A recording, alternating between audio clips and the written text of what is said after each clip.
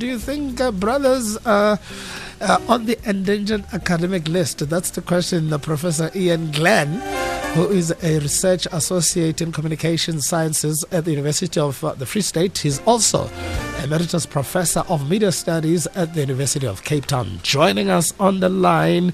Happy Monday, Professor. Good morning this morning. Thank you for waking up so early. Good morning. This is an early start to my week, let me tell you. Yeah, we'll send you a voucher for coffee and a muffin, Prof.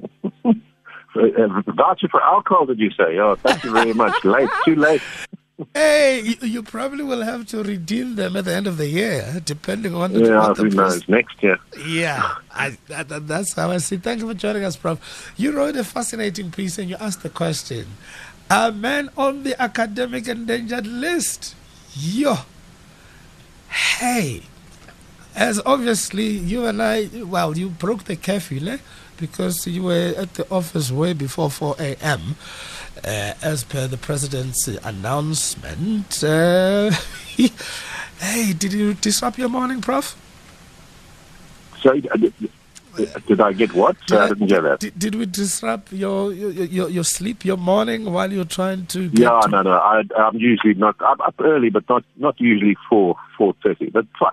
No, but this is a very important thing. I was a professor at UCT for a long time, and over the years, and particularly since President Mandela came out of prison, I don't know, young women have done better and better, and the men are just not competing properly. The girls are kicking their butts, if I can put it rudely, early in the morning. The girls, and particularly, look, where did people always want to study? They wanted to get into medicine, they wanted to get into law. If you look at medical schools in South Africa, typically it's like 70% female. Law school at UCT, 70% female. So that's very interesting, and it's important, and I don't think people are talking about this, and it's going to have big consequences. And I've seen, because two young ladies who are vying for the Miss South Africa title are medical doctors as well. Well, I tell you, it's interesting, and the thing is, why is this happening? What's happened? And I think that, to me, is the question we don't really understand. And one of the things that I looked at was what's happening to the young guys. Why are they not competing? If you go back 40 or 50 years and you look at a photo of a school of medical students, it would be 80-90% men. There'd be some women. My mother was a doctor, so I know there were women who were doctors, but law classes used to be largely female, used to be largely men.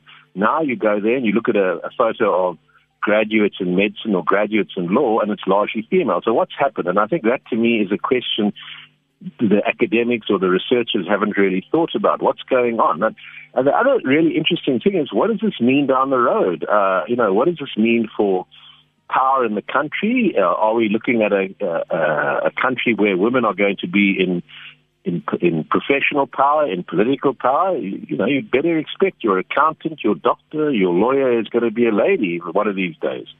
What are the possible scenarios that you've picked up, Doc, as you put together this information in terms of what lies ahead? Well, one of the things we can talk about, the sociologists talk about something called a marriage market. Okay, all right, sounds horrible, a marriage market. But, okay, look at people graduating. Okay, you graduate, maybe you're now earning a living, and you look around you. Now, that's going to change. In the old days, the Afrikaans people used to have a joke. They'd say, ask a young woman, why are you studying? They'd say, BA Mansuk, I'm going to BA, but I'm going to university to look for a husband, someone who's going to make money, and he's going to look after he's going to be the breadwinner.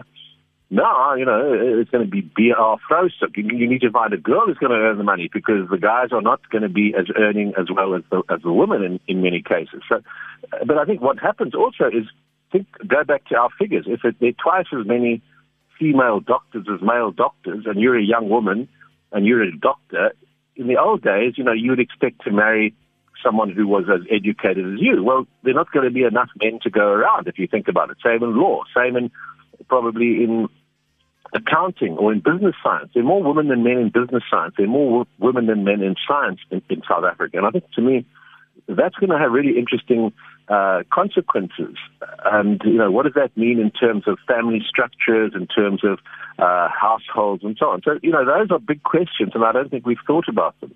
When did you start picking up this trend, Doc, and what sparked the interest? Well, if you look around you, you'd sit, when I first started teaching at UCT, your third-year class would be probably more men than women. And over time, you'd sit and you'd find even your MA classes would be 80-90% female. And this is not just at UCT, it's across the country. And one of the things that Professor Ian Bunting is a great expert, and one day he said to me, he got me thinking about this, he said, the most typical student in South Africa at the moment, this was 10, 15 years ago, he said, is an African woman at a formerly Afrikaans university. So it's someone who was, what used to be RAU or what used to be PE or used to be Potchefstroom, and it's a young black woman. And I was quite surprised by that. Then I started looking at the figures, and I saw he's absolutely right. You have had this massive change, and it's been a huge transformation. And of course, as I think everyone would say, yes, of course, it's very good news that young women are doing so well educationally and they don't feel they can't be doctors or they can't be lawyers. I think that's very good. But what does it mean when men aren't competing or aren't the equal of their partners in terms of educational qualification? Sure. What are the reasons? Are brothers getting lazy or brothers getting bored? What's going on? That's a very, I don't have an answer. The story I tell in the piece that I wrote that's on the News 24 platform is, I got very interested in this, and I'd ask people, and I read a lot of the academic studies, and, the paradox here is everywhere else in the world, you say, well, it's because men of color feel disadvantaged or they feel they feel they're out of power and things like that. You look at the United States, it's a very similar pattern. African American men are far more at risk of being, having been in jail, having been on drugs, dropping out. Young African American women are doing better than men. Same thing to a certain degree in France, in England, and so on. But the paradox is in South Africa, this has happened as the ANC comes into power, as it becomes, you have a black president, you have a black, person in power. Black men drop out a little bit. Now, so I started asking people what's going on. And one of the things that I think happened is, if you look back 25 years, what's happened in the last 25 years, one of the things is that men start going electronic. They find out about PlayStation. They spend a lot more time with gaming. They're spending a lot more time on the internet. And that time is, I think a lot of young men find it very addictive. They sitting on the internet, they're doing fantasy football, they're watching porn, they're doing all sorts of things that, I think young women aren't, not to the same extent. So there's just simply a question of time. If you're spending 20 hours a week on the internet and your sister is spending 5 or 6, she's got more time to do her homework, she's got more time to concentrate on studies. So, the reason I say this is as I'd say in the piece, is one year I was teaching my MA students, and it was a class largely young women, and I said to them, okay, how many of you have brothers who didn't get to university? So 3 or 4 put up their hands.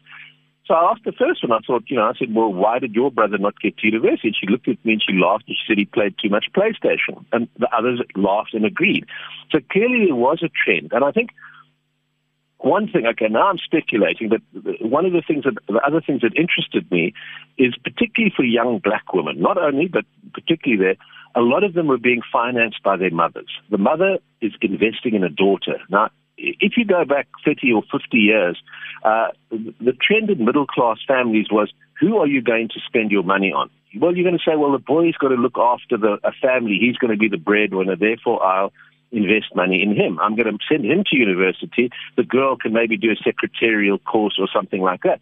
I don't think mothers think like that anymore. They see the girl can earn money. If she's working hard, well, and the guy isn't, well, then I'll put the money in the girl. So I think that's one of the things that's happened. You're getting a different sense of, yes, it's valid to spend money on my daughter, but also I think the guys are being, the gaming is very addictive. It's very powerful. Instead of sitting down and learning boring facts about history or geography or studying your science or whatever, and I'm playing Fortnite or Call of Duty or something, well, that's probably far more fun.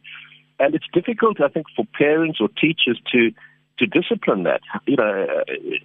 And what surprised me was I thought it's only wealthy white households where kids have a PlayStation in their room or a computer in their room and they can disappear there and play late at night. And I don't think it's true. I think it's far too many households. And I think that there is a real danger. Guys are spending too much time gaming on the internet, and that's a distraction. It sounds like, from a demographics point of view, the playing fields are level here. It's all the demographics in as far as the boys are concerned. Yeah, look, it used to be, and I would say if I'd gone back 5 or 6 years, this had hit African students more than others. But now, I think you're seeing almost the same trend for white students. The group where it's really the most surprising out is using South African demographic classifications, is coloured. There's only like 70% more coloured women in tertiary education than coloured men. For African students, it's about 45% more. For white students, about 33% more, if I remember correctly. Indian students, a similar figure. So, but it's across the board that it's all young men. It's not just black men or white men or Indian men or colored men. This is happening across the board, and it's going to affect the future. Now, the other interesting thing, since I wrote the piece, I spoke to a cousin of mine who teaches, and she says, well, what she's seeing with young white men is the sort of attitude of, oh, well, there's no use working in any case because of affirmative action. So, they use that as an excuse not to get stuck in and do their work because they say, oh, well, I'm not going to, there's no point in working hard for the future. So what worries me is, what is plan B? Because if you're not getting into your tertiary education, what are young men doing? And I think that's where the question is. Are these guys all going to end up out of work, or must they do something else? And in the piece, I say, well, there are some other plans, and one of the things is across the world, there's a shortage of people with the kind of artisanal skills, technical skills, trained plumbers, trained electricians. I think someone said Australia or Canada needs something like 180,000 skilled artisans. So in the old days, no one wanted to be an artisan because it doesn't sound glamorous and you get your hands dirty. But it seems to me those are real jobs, and people should be thinking about them, and young men should be thinking about them if they don't get into university. It's time to be rich in your overalls. Are there particular faculties where the drops are significant, Prof., or it's just a lack of interest in higher education? Look, I think, men might think, well, I'm going to do coding, or I'm going to go into, some kind of thing with artificial intelligence. And, I'm sure all your listeners know about the fourth industrial revolution, how artificial intelligence and the internet are going to change all sorts of disciplines. In the old days, we said, oh, well, of course, women do things like nursing and BAs, and, that's where they are, and the men do the serious things like science and engineering. Now, at UCT, the only faculty that still had more men than women was engineering. Science had more women than men. Business science had more women than men. Obviously, humanities, more medicine, law, all those had more women than men. And I think across the country, you've seen this massive spike of numbers of women who feel they can do anything. They can go into any faculty.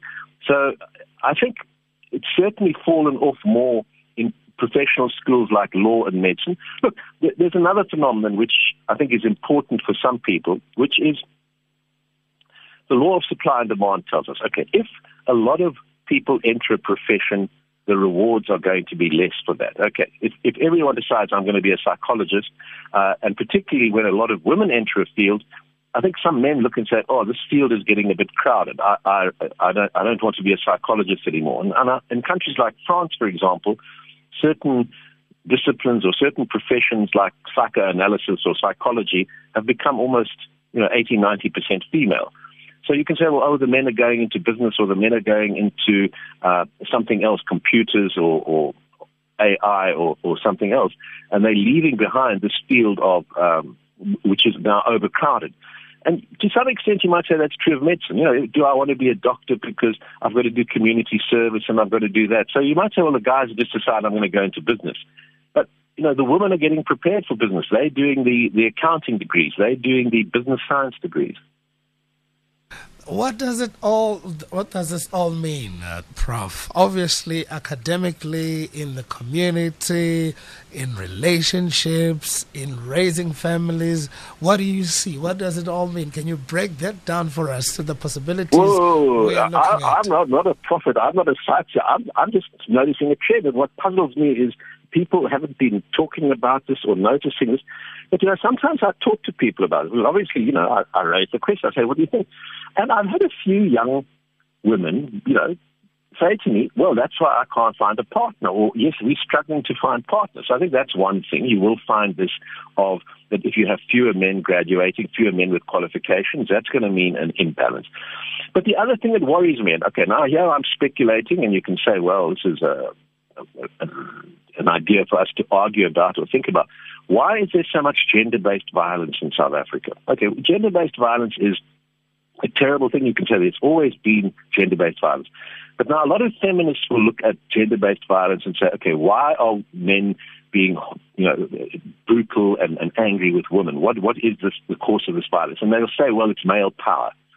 But my view psychologically is maybe that's wrong. Maybe a man who's in power, who knows he's in power, who isn't in control, why must he be violent? What's the point of being violent? I think a man whose power is being threatened, he feels now the woman is outdoing him. The woman is earning more than he is. The woman who is studying is getting ahead of him. I think that man might feel angry and feel physically I can control the woman. So that's something for, readers or listeners to think about or to say, well, no, that's not right. Or maybe there is some truth in that male power, when it's threatened, or the patriarchy, as we say theoretically, if patriarchal values are being threatened, is that not a time where maybe some of the gender-based violence comes out, that you are then feeling, this woman, who does this woman think she is? She's doing better than me. She's making more money. She's driving a nicer car than me. So maybe there's some kind of envy or anger about, I should be in control, but I'm not anymore. And I worry a little bit, are we all prepared for that world where women are doing better than men? And the other thing I think that, people have noticed, and one of the things, the trends we've seen in the last 10, 15 years in South Africa is the big rise in the number of female-headed households. So one of the things I think you might see is a woman who's earning good money and who's looking around and saying, do I need a man who thinks he's the head of the household but isn't actually earning as much money as I am? So that rise in the number of female-headed households might be one, consequence of women being more educated than men, but what does it mean down the road in terms of role models and so on? So those, I'm speculating here, but, I think these are all real concerns. Prof, for the longest time, I live for the day where I'm going to find a rich, educated woman, and I had no qualms about sitting at home and looking after the home while she goes out there and brings home the bacon. So it looks like this is a serious possibility. Well, I made a joke in the piece. I made a joke and said maybe, the old days girls had to go to finishing schools to learn to be a good wife. I said maybe the boys will now have to go to finishing school and learn to be a good husband. Are you going to be able to change the nappies and cook nice food and look after the girl? Because down the road, I think women who are busy, professional women are going to say, hey, I don't want to do this double shift or this treble shift. I need a partner who is really going to pull his weight, I'll even join teaching at the gym as well, build a few muscles as well. So this comes in handy. Well, I don't tell you better. Look, what do you, is this a shot in the dark of mine? Do you see this around you? What do you think? Do you think your listeners are agreeing with me, or do they think, no, the professor's smoking his socks? I don't know. Professor is telling the truth, confronting us. The question is, are we brave enough to engage with this truth and do something about it? Well, I'm glad. Look, the numbers don't lie. The numbers you can look at, there's a website which I mentioned in my article, and it's clear there's been a profound change, and it's got to have effect. So, everyone else, while everyone in the country is looking at racial issues and are there enough black students doing conservation or is this, I'm saying, hey, just look around you. There was a very interesting, I went to a talk at Rhodes University a few years ago, and one of my colleagues, a friend and colleague, gave a talk talking about the terrible position of women in the country. So at the end of the talk, I got up and said, hang on, you say the position of women in the country is terrible, but look around this room. There are 3 or 4 times as many women as men in this room studying. So how can you say that women are disadvantaged when there's so many more of them in higher education? And what was interesting to me was after the talk, several young black guys came to me and said, who are you? Why are you saying these things? This is what we feel every day, that women are in control or dominating or that it's a female environment. So there is a lot of argument about what they call the feminization of the academy, that the academy is a place, the teachers are female, the values are female, guys feel a little bit, not at home in the place. Yeah. But there's going to be it's going to have big consequences. 9 minutes to 5 o'clock. Professor Ian Glenn has written a fantastic piece on the News 24. Men are on the academic endangered list. I tend to agree with him. We'll talk more in a moment. Join SABC3 for The Mic, weekdays at 6 p.m.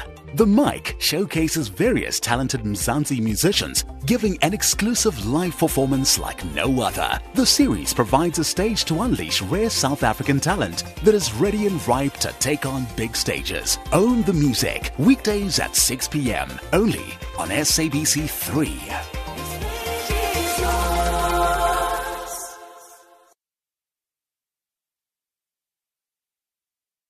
9 minutes to 5 on ISFM. South Africa, we are delighted to share the good news with you. The Chartered Institute of Procurement and Supply, CIPS, the largest global professional institute for procurement and supply chain professionals, has awarded Rand Water with a certificate of achievement in recognition of our corporate ethical procurement and supply standards, making Rand Water the only public entity in South Africa to be recognized in this way. Rand Water, finding new ways at 8 minutes to 5 with Professor Ian Glenn. Prof, I am thinking, Prof, post the piece that you've written, I am thinking we should have a talk shop or a think tank or a round table at a town hall when everything normalizes, or have a virtual discussion around this. I think there's a lot of possibilities for the older generation in relation to their sons and daughters. There's a lot of possibilities for young people. There's a lot of possibilities for us. And how we best engage with this without temperatures rising. I absolutely agree. I think, I would sit at UCT and then there'd be a committee and people would say, well, and then we're getting a new scholarship fund for women. And I would sometimes put up my hand and say, you actually need a scholarship fund for men. And everyone would look at me as though I'm mad. But if you think about it, if you had only 30% women in a discipline and women wanted to be in the discipline, you'd start saying, well, what do we do? And I tell a nice story. So I want to tell the story again. One evening I was at dinner and there was a dean of a medical school. And I said to him, listen, UCT, the medical school is 70% female. I said, what about your university? And he looked at me and said, he said, it's about 70% female, but that's because of affirmative action. So I looked at him and I said, affirmative action for women. He said, no. He said, affirmative action for men. He said, if we went just on matric results, it would be 80 to 90%. It would be 80 to 90% female. In other words, what they were already doing, they were trying to push more men into medicine, and sometimes for good reasons. Sometimes people want to see a doctor who's the same sex as they are, the same gender as they are. Or there might be specialties where men can do things better, or the paramedical stuff as well. But the other thing is, what they do find in certain disciplines is women may not be as ready to specialize, because maybe at some point the woman wants a child, wants a family, and isn't as ready to do that sort of really hard work she's not ready to do the hard work, but it's a very single-minded pursuit. Now, of course, a lot of women will be single-minded, but in general, people who are training people worry that those women will not go all the way to become a specialist and spend their life without doing anything else. So it seems to me that's going to be one of the real problems. Are you going to find women who say, well, I don't have time for a child, I don't have time for a family, I'm going to be that single-minded person? So I think a virtual town hall could be a wonderful place where you talk out. What is happening here? What's going on? Should we be restricting the amount of screen time that young men have? And how do you do that because it's a very private thing. A child or young man is in his room gaming. Who controls that? How do you do that without setting up a huge fight? Prof, where do we get hold of you? There's lots you can tell us. We can talk for hours because you've just opened up an interesting debate. I don't want to say a can of worms because it's going to sound bad. But you open up something quite interesting, something that we can talk about for days. How do we get a hold of you? You've got hold of me now. Here. I mean, for the general public, for them to engage with you a little bit more, because there's so many more questions we could ask. Look, I've got it. If you look at my email, it's you can easily Google me, Ian Glenn. But if you need an email, it's Glennie, GLENNIE @ufs.ac.za.